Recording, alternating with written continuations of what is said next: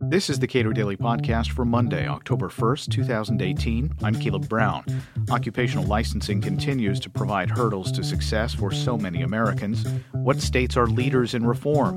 At least one federal agency is now pondering facilitating reciprocity among states. Is there any reason to expect that to lead to less licensing of American workers? Lee McGrath is Senior Legislative Counsel at the Institute for Justice. We spoke recently in Louisville, Kentucky.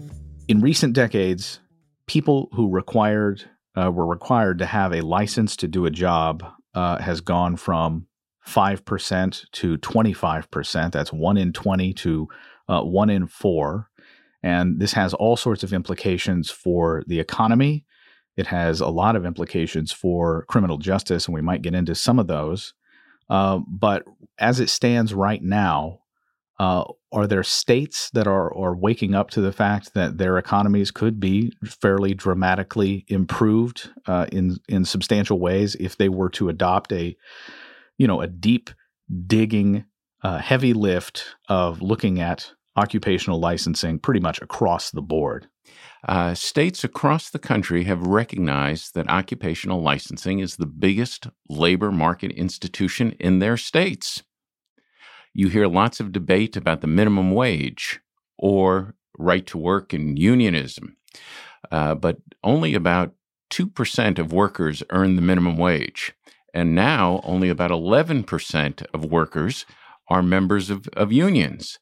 The big labor market institution is occupational licensing, and it is a costly, and I would argue ineffective, a way of protecting consumers.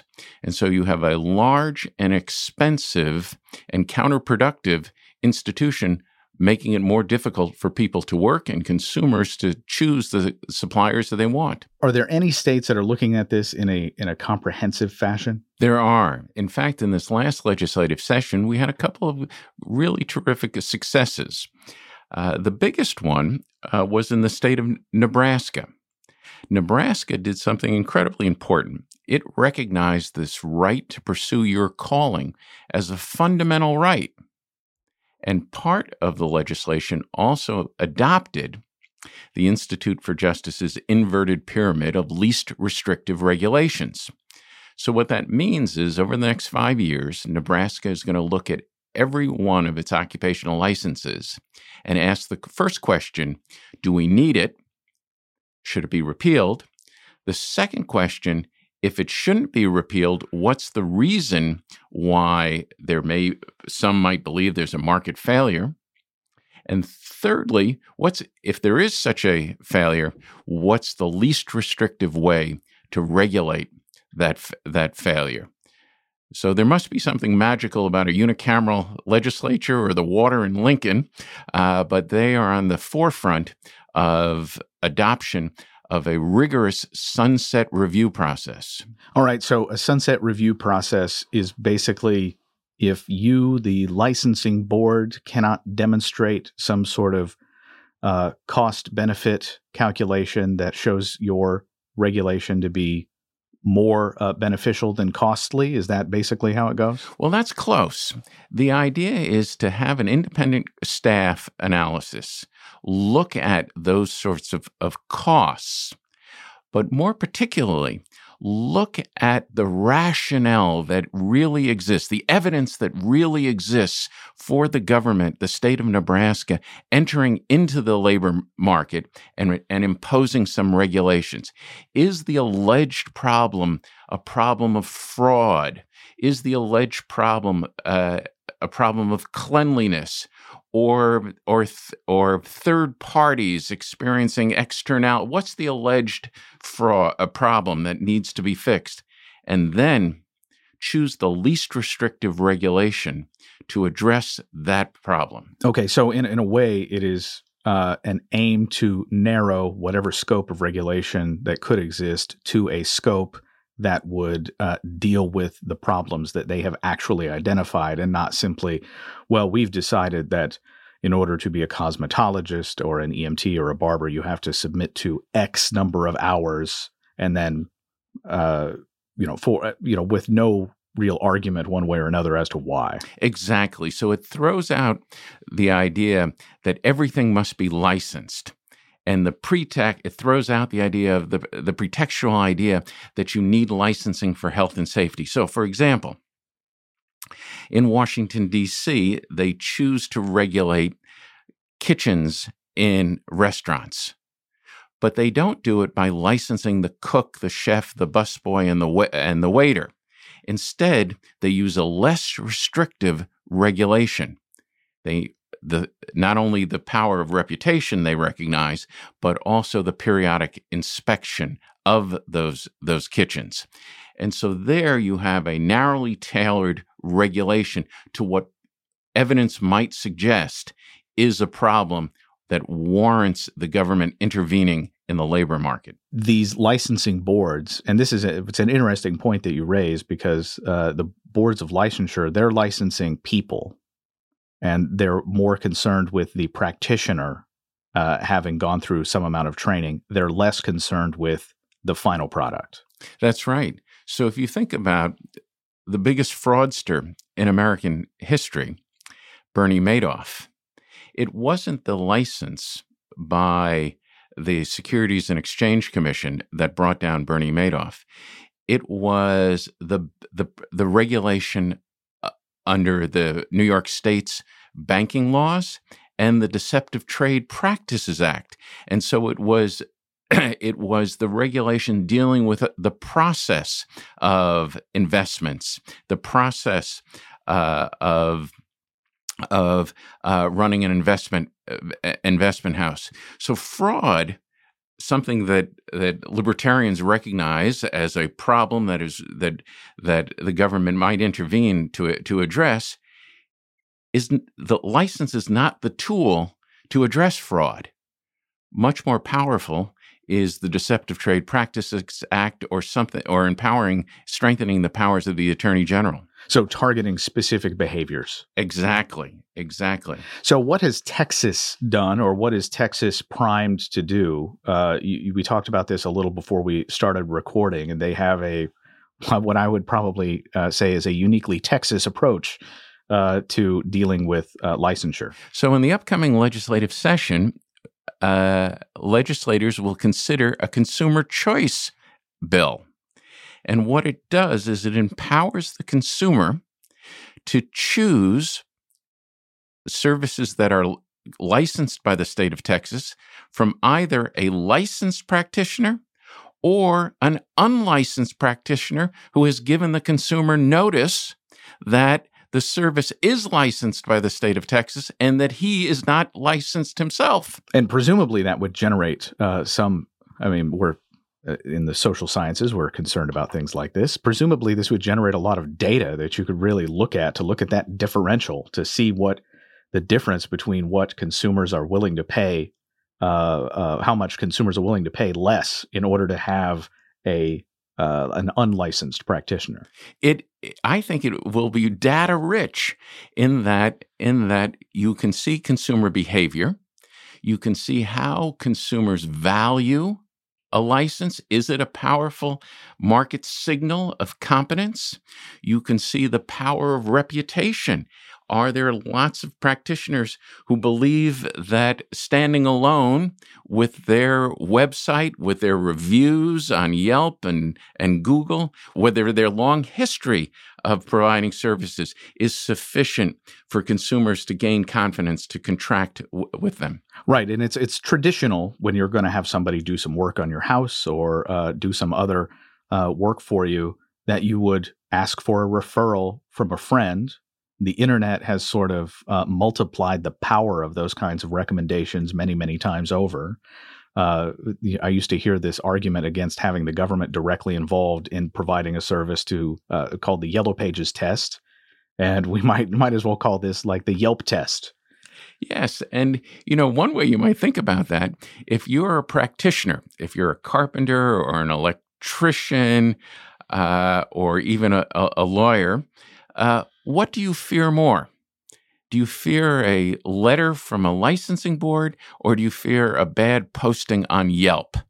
Increasingly, people know that taking a reputational hit on Yelp can be quite detrimental.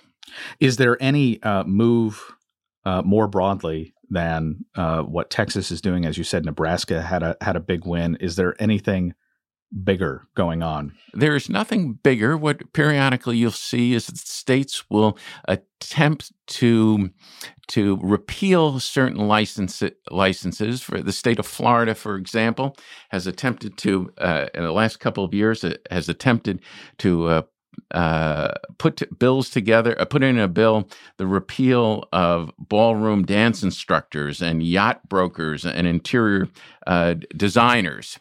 And that has had mixed success.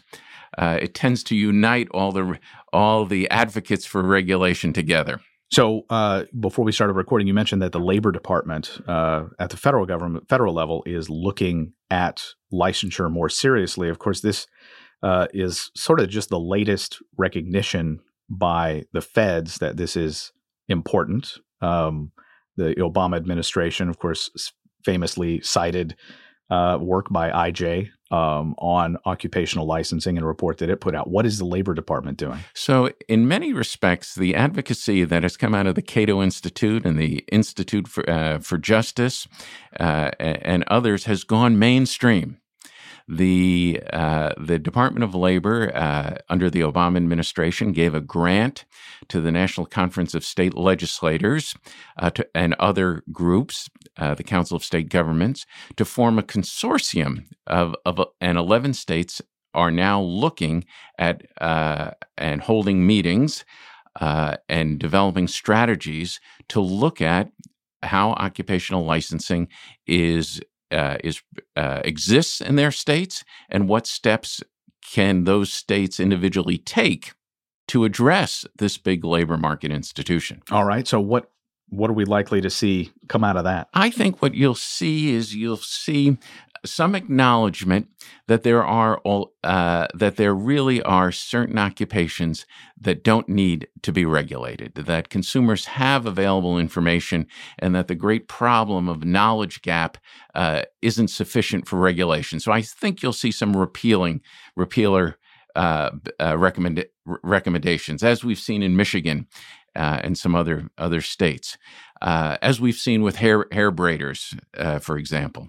You'll also see some process bills, I think, like Nebraska. Nebraska has set a precedent that state governments should be looking at these things regularly and deciding whether they should continue to be intervening between buyer and seller. And then maybe we'll see what happens, but maybe if it catches on in Texas, this idea of consumers opting out of occupational licensing altogether and choosing a non-licensed occupation may gain some traction. For listeners who get their hackles up when the federal government decides to be involved in any way, shape, or form in an issue that is properly the purview of states, throw some cold water on the idea that this is a good thing, that the feds actually might get involved here, because my inclination is that if it can be done badly by the feds, it will be. So everything is a curse and a blessing. So the blessing is that this is now fair game and appropriate game to look at this institution. It has earned a sort of mainstream imprimatur. But the challenge always is half-baked efforts, half-baked reforms.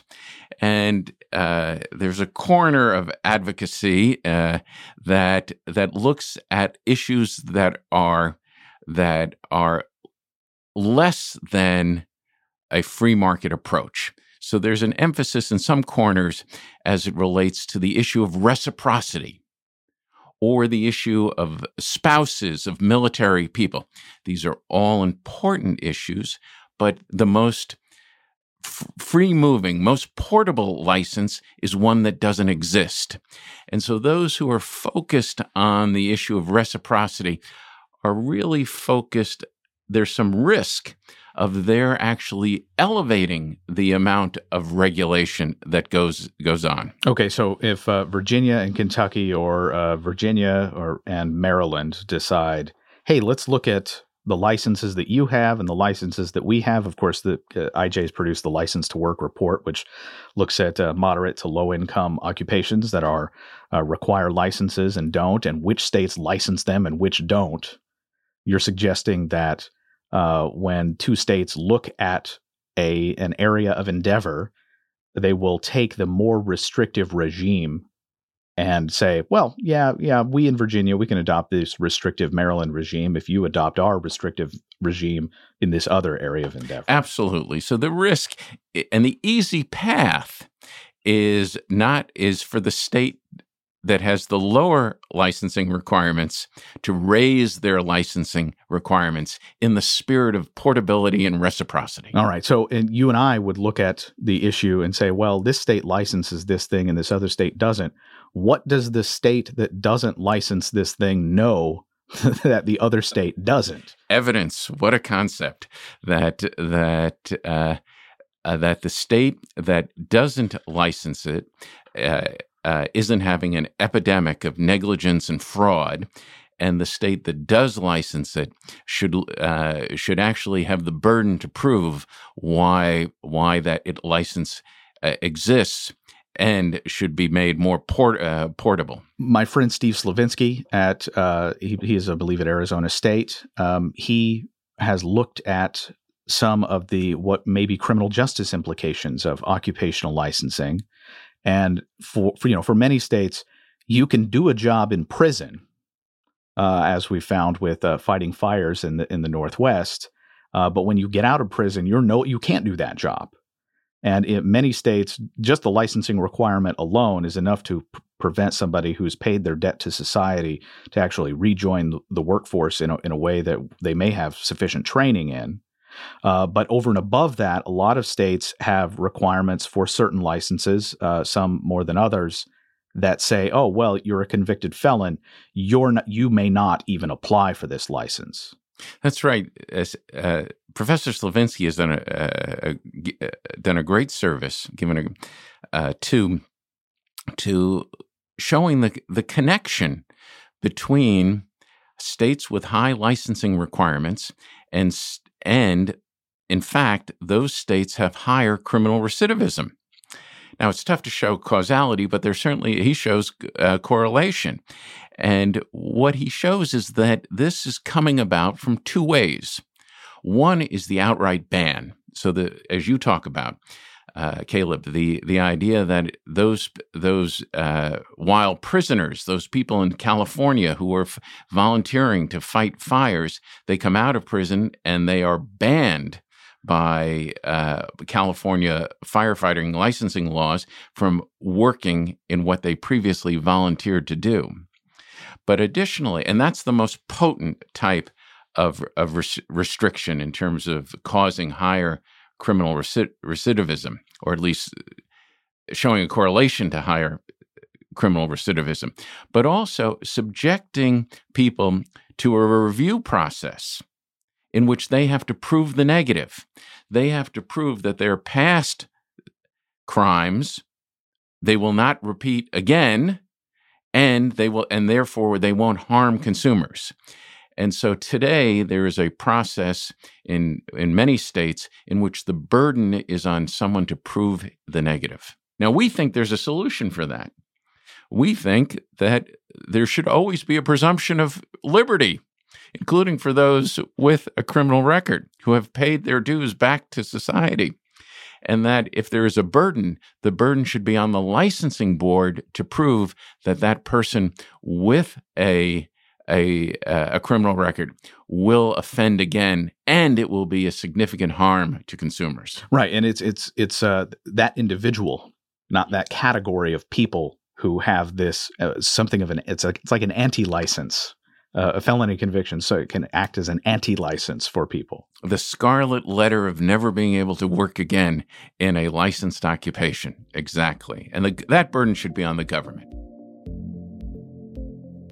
Lee McGrath is Senior Legislative Counsel at the Institute for Justice. You can subscribe to and rate the Cato Daily Podcast at iTunes, Google Podcasts, or anywhere you get your podcasts.